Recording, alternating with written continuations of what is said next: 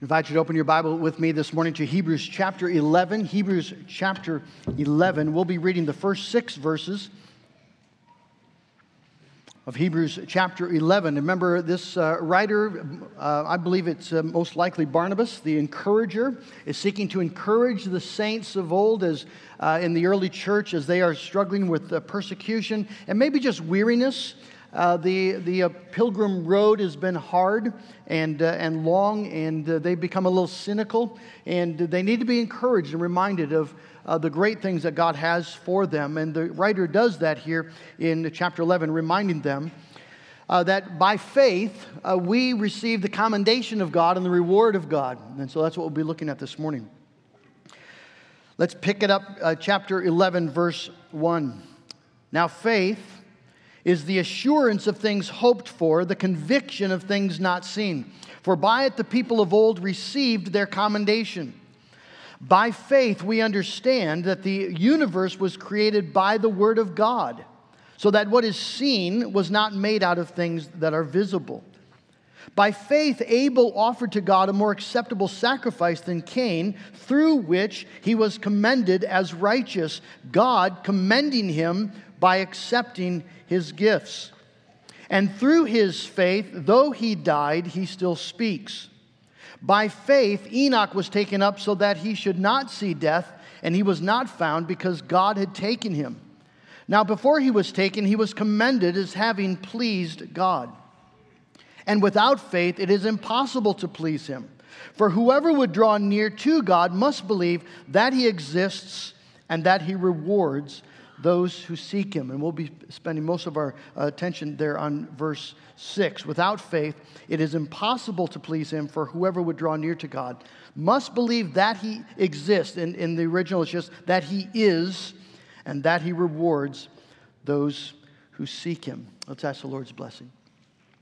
God, now as we come to your word, we come humbly, we come expectantly, that your Spirit would use this inspired word to speak to our hearts, and we give you the praise for it. In Jesus' name, amen. I read a very sad article recently about the last days of the comedian Robin Williams. As you may remember, he died of suicide in 2014. And the New York Times reporter Dave Itzkoff reports that Williams' final year was just a cascading series of guilt and failure and fear. He was plagued with guilt over divorcing his second wife. He had 2 children with her, and in order to marry his third wife. He had recently been diagnosed with Parkinson's disease, and his career was collapsing. And he was terrified. Billy Crystal, one of his closest friends, recounts a phone call that he received from Robin Williams shortly after he had received his diagnosis. And Crystal said, "I'd never heard him like that before. This was the boldest comedian I ever met, the boldest artist I ever met. But on the phone, this was just a scared man." A crushing guilt and encroaching death can do that to a person. It maybe you've maybe experienced some of that fear. Have you ever had anxiety about dying or anxiety about standing before the Lord on Judgment Day? It's very, very common, and I hope you've had that anxiety at some point, because it means that you're awake to the reality of God and the reality of your need for a Savior. One of the verses in Scripture that constantly gets my attention is Jesus' words in Matthew chapter 7. And where Jesus says, "On that day, many will say to me," many, not just a few, many will say on that day, "Lord, Lord, did we not prophesy in your name, and in your name cast out demons and do many mighty works in your name? Were we not," Jesus, "devoted disciples of Jesus? And did we not do great works through the name of Jesus?" And then Jesus says, "I will declare to them, I never knew you. Depart from me, you workers of lawlessness." Well, that gets my attention, because that means that there are religious, earnest, spiritually awake in that some sense people who believe in God and believe in Jesus, and yet are condemned by Jesus on the last day. and are lost. And Jesus says that their works were actually just works of lawlessness. And so they'd lived their whole life in delusion. And we would just be silly to think that that's not possible, that would be true of anyone here today. It's real people just like you and I who are deluded and can be deluded in this way. So the question that I want to ask is, well, what happened? Why does Jesus give them this response? They believed. Why isn't this faith acceptable? And this is, you see, it's linked to Hebrews chapter 11, because Hebrews chapter 11, verse 6, and the verses surrounding it tell us that there's a faith that is acceptable, not just acceptable, but commendable. There are people who many even, who do not hear, depart from me, but who hear, well done, good and faithful servant. And I want to know the difference. What distinguishes the one from the other? How do you get the commendation of God, not the condemnation? And so that's what we're about this morning. First of all, a warning. We just need to begin with, in verse 6 here, without faith, it is impossible to please God. It's the first lesson of Christianity. If these are the ABCs in a sense, this is A. Without faith, it is impossible to please God. There's no moving on into a real saving relationship with God without understanding that it is not possible to please Him apart from faith. This is a hard lesson for us to learn because we are inclined, like little children who, I want to do it all by myself. We have this legal bent. We would much prefer to be able to rescue ourselves by our own efforts. We have that legal bent, and so it's a hard lesson to learn. But it's an essential lesson to learn, because if we fail, you see, to learn this basic truth without faith, it is impossible to please God. If you don't learn that lesson, you're lost. You'll be inevitably trying to please God in ways that will simply offend Him. And so we just have to pay attention to the words. The writer says, he does not say, without faith, it is very hard to please God. He doesn't even say it is nearly impossible. What he says is, it is impossible. If you study the Greek word here, you'll see that the Greek word means impossible. Full stop. It is not possible. So let that just sort of settle down and put a full and final end to all your attempts and desires and hopes and dreams and schemes of pleasing God some other way, by your earnestness, by your tears, by your moral improvements, or by your promises to make changes and good intentions and religious activity and sacrificial acts. All the things that we tend to point to when we feel the crushing weight of guilt and the threat of death. Without faith, it is impossible to please God. But the writer here is not just closing a door, he's opening another one. There's an invitation here. Without faith, it is impossible to please God is the negative way of saying the positive thing, that God is greatly pleased by faith. Faith is deeply pleasing to God. We see in verse 2, by it, faith, the people of old received their commendation. And implied there is their commendation from God. Do you want to be commended by God? Well, it happens by faith. The word commended here means to speak well of on the basis of personal experience. So the text tells us that God, the living God, the one who is in heaven, who knows all and sees all, that God commended, spoke well of these saints of old who lived by faith. And the insinuation, of course, is that's exactly the same today, that God commends, God speaks well of in the courts of heaven those who have faith, who live by faith. Now, does that seem possible to you? Have you ever imagined God in heaven commending, speaking positively of you, testifying? The word is martyr, to testify. Testifying in the halls of heaven that He is pleased with you. I think many of us simply don't know how to get there in our mind. It's a staggering thought because of who God is and who we know ourselves to be. How could God ever commend someone like us? We know that we are guilty. And it makes it difficult for us to receive commendations or compliments maybe in general. I just recently read of a woman who says, when people give me a sincere compliment, I thank them for it, but later when I'm alone, I cry because I know I don't deserve it. There's something about shame and guilt that creates a barrier to actually receiving and accepting kindness or complimentary words or commendation. Because do we deserve to be commended by God? You see, it's one thing to be commended if you kind of say to yourself, yeah, I kind of did really a nice job on that. But commendation from God, the one who is so holy angels don't look at Him. They cover their faces with their hands, the seraphim and the cherubim as they're circling His throne and worshiping Him, they cover their face. That God commending you. You see, I think there's a part of us that just wants to deflect that. Somehow the shame and the guilt feels more safe. The condemnation feels more comfortable.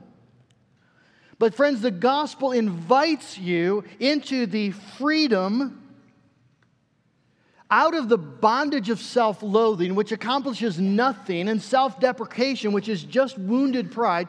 And the gospel invites you into the commendation of God. That's where the gospel draws you, calls you, wants us to go. Into the light and life and freedom of commendation, divine commendation. And not from some well-meaning friend, not even from a pastor or someone you respect or admire, from God. That's the invitation of the gospel. And there's some of you sitting here right now who think, that's nice for other people, but it couldn't be true for me. My sin is too deep. My shame is too real. I don't dare risk believing that actually could be true. Well, the Bible says that it is God who justifies. Who is it that condemns? And by that it means that if God justifies, if God commends, if God says righteous and well-pleasing, then other people don't get to accuse or condemn in any meaningful way. The devil himself doesn't get to accuse or condemn in any meaningful way, and you don't get to accuse or condemn.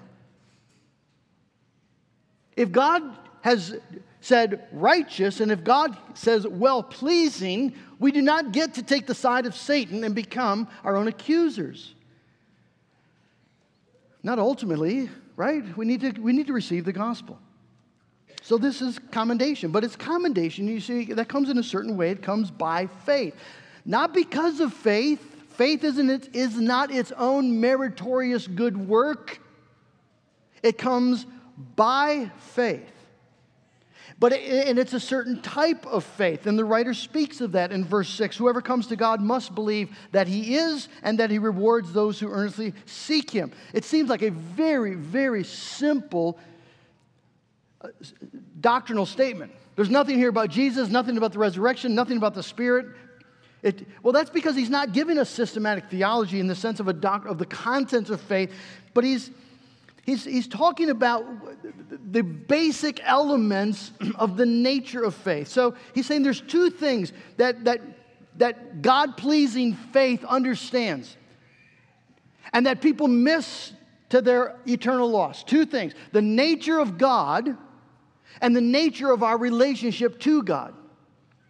Those are the two things that God-pleasing faith understands. The nature of God. So whoever comes to God must believe that He is. And by that, surely, the writer just wants to remind his original audience of all that they know to be true about God. They have their Old Testament. They know about the God who created heavens and earth.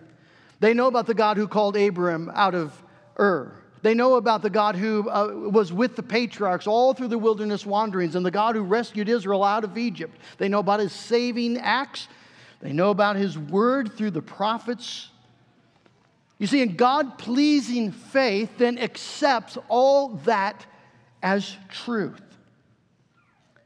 You know, every once in a while I run into someone who finds out I'm a pastor, and they'll say, well, I believe in God. Almost as if it's like, high five. Nice. God, good for you. You are such a good... I never do. Because so does the devil. But he has the wisdom to tremble. Faith in God, okay. What do you believe about God? Is the God that you believe in the God who has revealed himself in creation and in his word? So that's the faith that's God-pleasing. It's faith that says, Lord, I believe this is actually what you've said, and this is what you've revealed about yourself. And all that you've revealed about yourself, and your holiness, and your goodness, and your justice, and righteousness, and truth, all of that I accept as true. I believe that you are who you say you are. And I'm not going to try to fudge it and try to smooth out some of the rough edges, some of the things I would rather were not true. I accept you as God. And then you see the nature of our relationship to God. So we understand the nature of God and the nature of our relationship. You need to come to God as he is, but then coming to him, you see, as the rewarder of those who seek him. This essential element of true God-pleasing faith, it is a vital determining factor in regards to whether your faith actually does please God or whether it offends him. This is such a critical point. We have to understand this, or we will inevitably come to God in ways that offend him and do not please him. So the writer is saying that the faith that pleases God does not come to God in order to reward God, but to receive from God. God-pleasing faith does not come to God in order to reward God. It comes to God to receive the rewards that God gives. If you quickly turn to Acts 17. This is Paul in Athens, Acts chapter 17. And he teaches this basic point, Christianity 101. Acts 17, verse 24.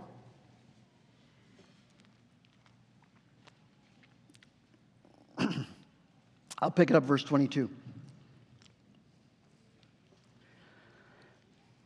Acts 17, 22. So Paul, standing in the midst of the Areopagus, said, Men of Athens, I perceive that you are in every way you are very religious. For as I passed along and observed the objects of your worship, I found also an altar with this inscription, to the unknown God.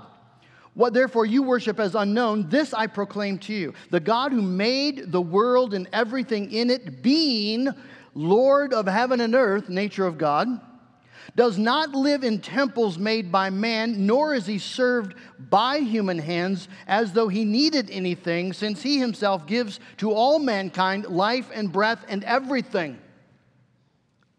Now, why is he telling the Athenians this? Well, because they've assumed the opposite. They are clueless about the nature of God, which is why they have so many and so varied. But all their gods, you see, they relate to all their gods in the same way. Their gods exist to receive the rewards that men can give. And if men do the right things, make the right sacrifices, go through the right rituals, they can get things in return. But the gods of the Athenians are greedy gods. And Paul needs to make clear that the God that he's talking about is not like their gods. You don't do business with the living God the way you do business with the pagan gods. The pagan gods, you give them what they want and you hope they give you what you want. That's not how God operates. God is self-sufficient. He does not live in temples made by human hands, nor does he need anything from men. He is self-sufficient and sovereign. And so if you're going to come to this God, you have to come to him on his terms. The relationship has to be one coming to receive reward, not give rewards. This is the glory of God as Paul thinks about the gospel in Romans chapter 11. He's just gone through Romans 1 through 11 actually, declaring the gospel, and then God's sovereign wisdom and moving that gospel to the Gentiles, and he sort of wraps the thing up in the end of chapter 11. Oh, the depth of the riches and wisdom and knowledge of God, how unsearchable his judgments, how inscrutable his ways. And then he says this, who has ever given a gift to him that he might be repaid? God is not receiving gifts so that he is now indebted to the giver. God is the giver. Do you see how this puts a dead end, just a screeching halt to all religious efforts to please God? To give to God. There are so many people who go to church thinking that, well, he ought to be satisfied with that. It's an entire day that's shot. Could be doing lots of other things. Or I make sure I get to church at least once a week, and I try to keep the commandments. I do my best. I tithe. You see, and all of that is trying to give God rewards, and then the expectation is when you meet him on the last day, he'll look at the book and notice all the things you've done for him and say, well, very well then, come on in. And Jesus will say, depart from me, I never knew you. See, this is the lesson that Cain learned the hard way at the altar. Verse 4, by faith Abel offered to God a more acceptable sacrifice than Cain, through which, not because of which, through which he was commended as righteous, God commending him by accepting his gifts. Well, what's that about? Why was Abel's sacrifice pleasing to God and Cain's wasn't? Well, if you know the story, or if you can read the story in Genesis chapter 4, you know that Abel he was a keeper of sheep. Cain was a worker of the ground. Cain, we read, brought to the Lord an offering of the fruit of the ground. He brought wheat and grain and maybe vegetables, whatever he had grown. And Abel brought the firstborn of his flock and their fat portions. He made a sacrifice. And the Lord had regard for Abel and his offering, but for Cain and his offering he had no regard. So Cain was very angry and his face fell. So what's going on here? Well, notice, you see, the two principles are proved. Abel comes to God as he is, as God has revealed himself, as Abel knows God to be, a holy, righteous God who is too pure to look on evil. And so, knowing God as he is and accepting the truth of God as he is, Abel comes with a sacrifice. Acknowledging the holiness of God and acknowledging the reality of his sin and acknowledging, you see, that he has no basis on which to appeal to God's mercy and grace, save atoning blood. There needs to be a death to atone for sin, his sin. He comes to God as he is. Cain comes to God as he kind of wishes he would be. Someone he can do business with. And so Cain comes with his fruits. He doesn't think that much about his sin because he doesn't think that much about God's holiness. Why would blood be required? And when God rejects his gift, he goes away angry. He came to do business with God and God wasn't doing business. Well, who does God think he is? There are all sorts of people in the world today who feel that I'll do the best I can and that it better be good enough. What right would God have, after all the sacrifices I've made, all the efforts I've put into this, what right would God have to say no to me? See, it's the essence of paganism. Abel came to God rightly understanding who God is. And so while Cain came to do God a favor, Abel came to receive a favor. Why is he sacrificing? God doesn't need blood. Abel needs blood. Abel needs cleansing. Abel needs forgiveness. Abel needs mercy. Abel needs grace. And Abel honors God by coming to God, acknowledging His holiness and God's holiness in his own unworthiness, and asking for what God alone in His goodness can give: grace and mercy and love and favor to sinners. So many of the commentators didn't go far enough here, and I don't say that in a proud way. I think they missed the point. It's not just that Cain came with blood sacrifice. He did, but so did Israel. And you'll read God saying of Israel in Isaiah chapter 1, for instance, "Who asked this of you, this trampling of my courts? Get the sacrifices out of here. I have no pleasure in them." Why not? Because Israel thought they were doing God a favor with the sacrifices. They came to reward God, and God was offended. The faith that pleases God comes to be rewarded by God, and that's how Abel came, and that's why he was commended as righteous.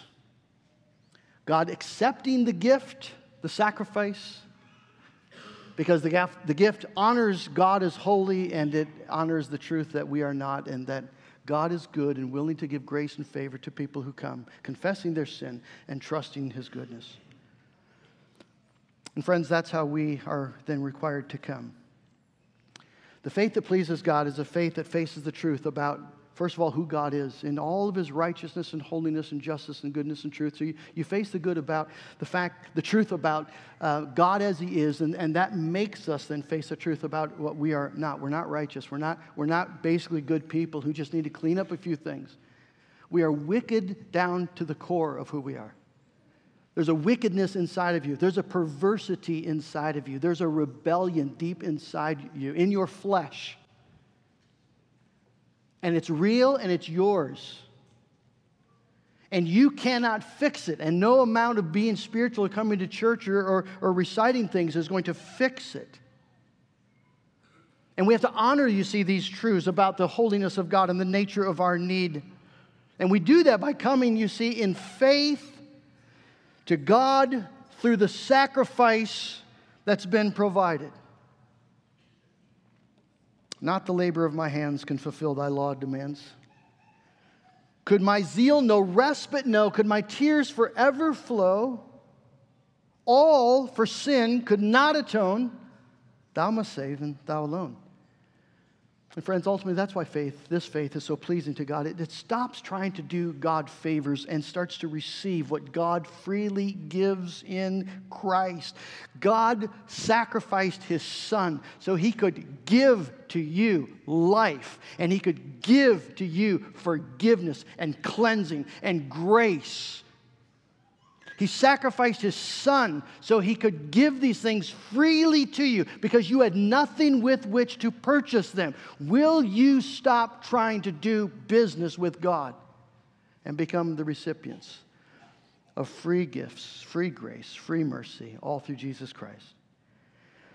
That's the faith that God commends. And it's again, the commendation is not because of faith as a meritorious work, but by faith, through faith. See, faith is the empty hand stretched out to receive what God gives, to receive what merits God's approval, which is Jesus Christ Himself. As we come to God in Christ, we're promised a reward. The rewarder of those who earnestly seek Him. The idea of earnest, it's just in the Greek, it's just a strong way. It's one word. Those who seek Him, but it's in an intensive form. Those who seek Him according to who He is, according to the nature of the relationship. And that, of course, means that we seek Him in Jesus Christ. And what do you get? What is the reward you get if you seek God? Acknowledging who He is and who you are, and acknowledging the nature of this relationship is that He is the rewarder and you are the receiver. What do you get? You get God. You get God. It says, Abraham, I am your surety, your shield, your very great reward. Paul says in Romans 5:2, we rejoice in the hope of the glory of God. You get God. Well, how's that possible? It's possible, you see, by faith in the atoning, saving, rescuing person and work of Jesus Christ.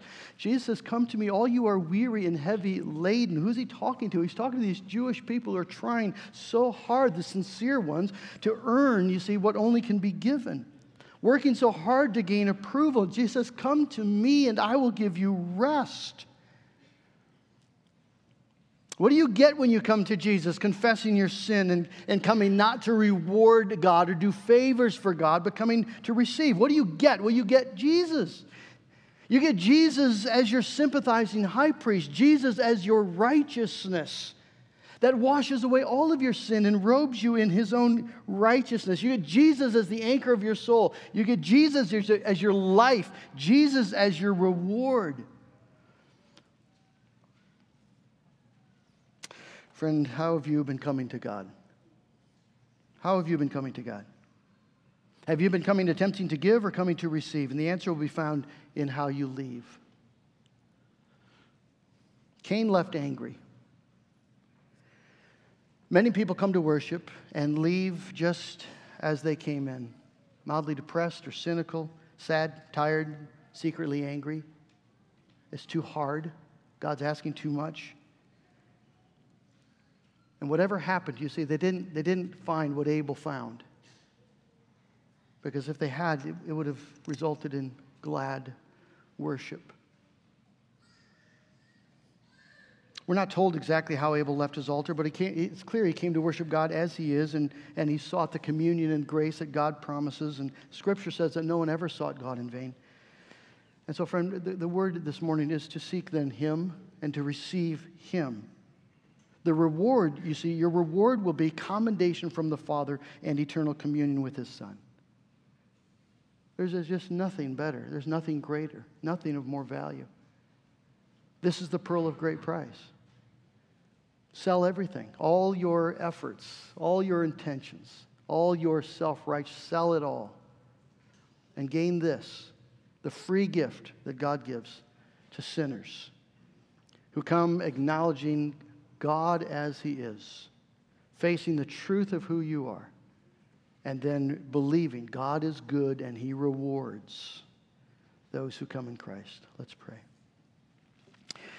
Father, you know every heart here. Some of us are profoundly tired. Some of us are very weary. Some of us are angry. This Christian life has been nothing but a burden from the day we took it on. Some of us, Lord, feel that you owe us better than what we've gotten. And there's bitterness and resentment, and it's awful. And it's trapped us, and we can't escape. Lord, some of us are just apathetic to these things. You speak life to us, and we're thinking about sports and food and sex and friends. And so, God, we need your help desperately. We need your help. But I thank you, Lord, that you are the helper of the helpless. And that is exactly as we are today, that you meet us. Oh, Lord, forgive us for turning our faith into a merit badge and for seeking to do favors when you've invited us to receive, to eat and drink and live and worship.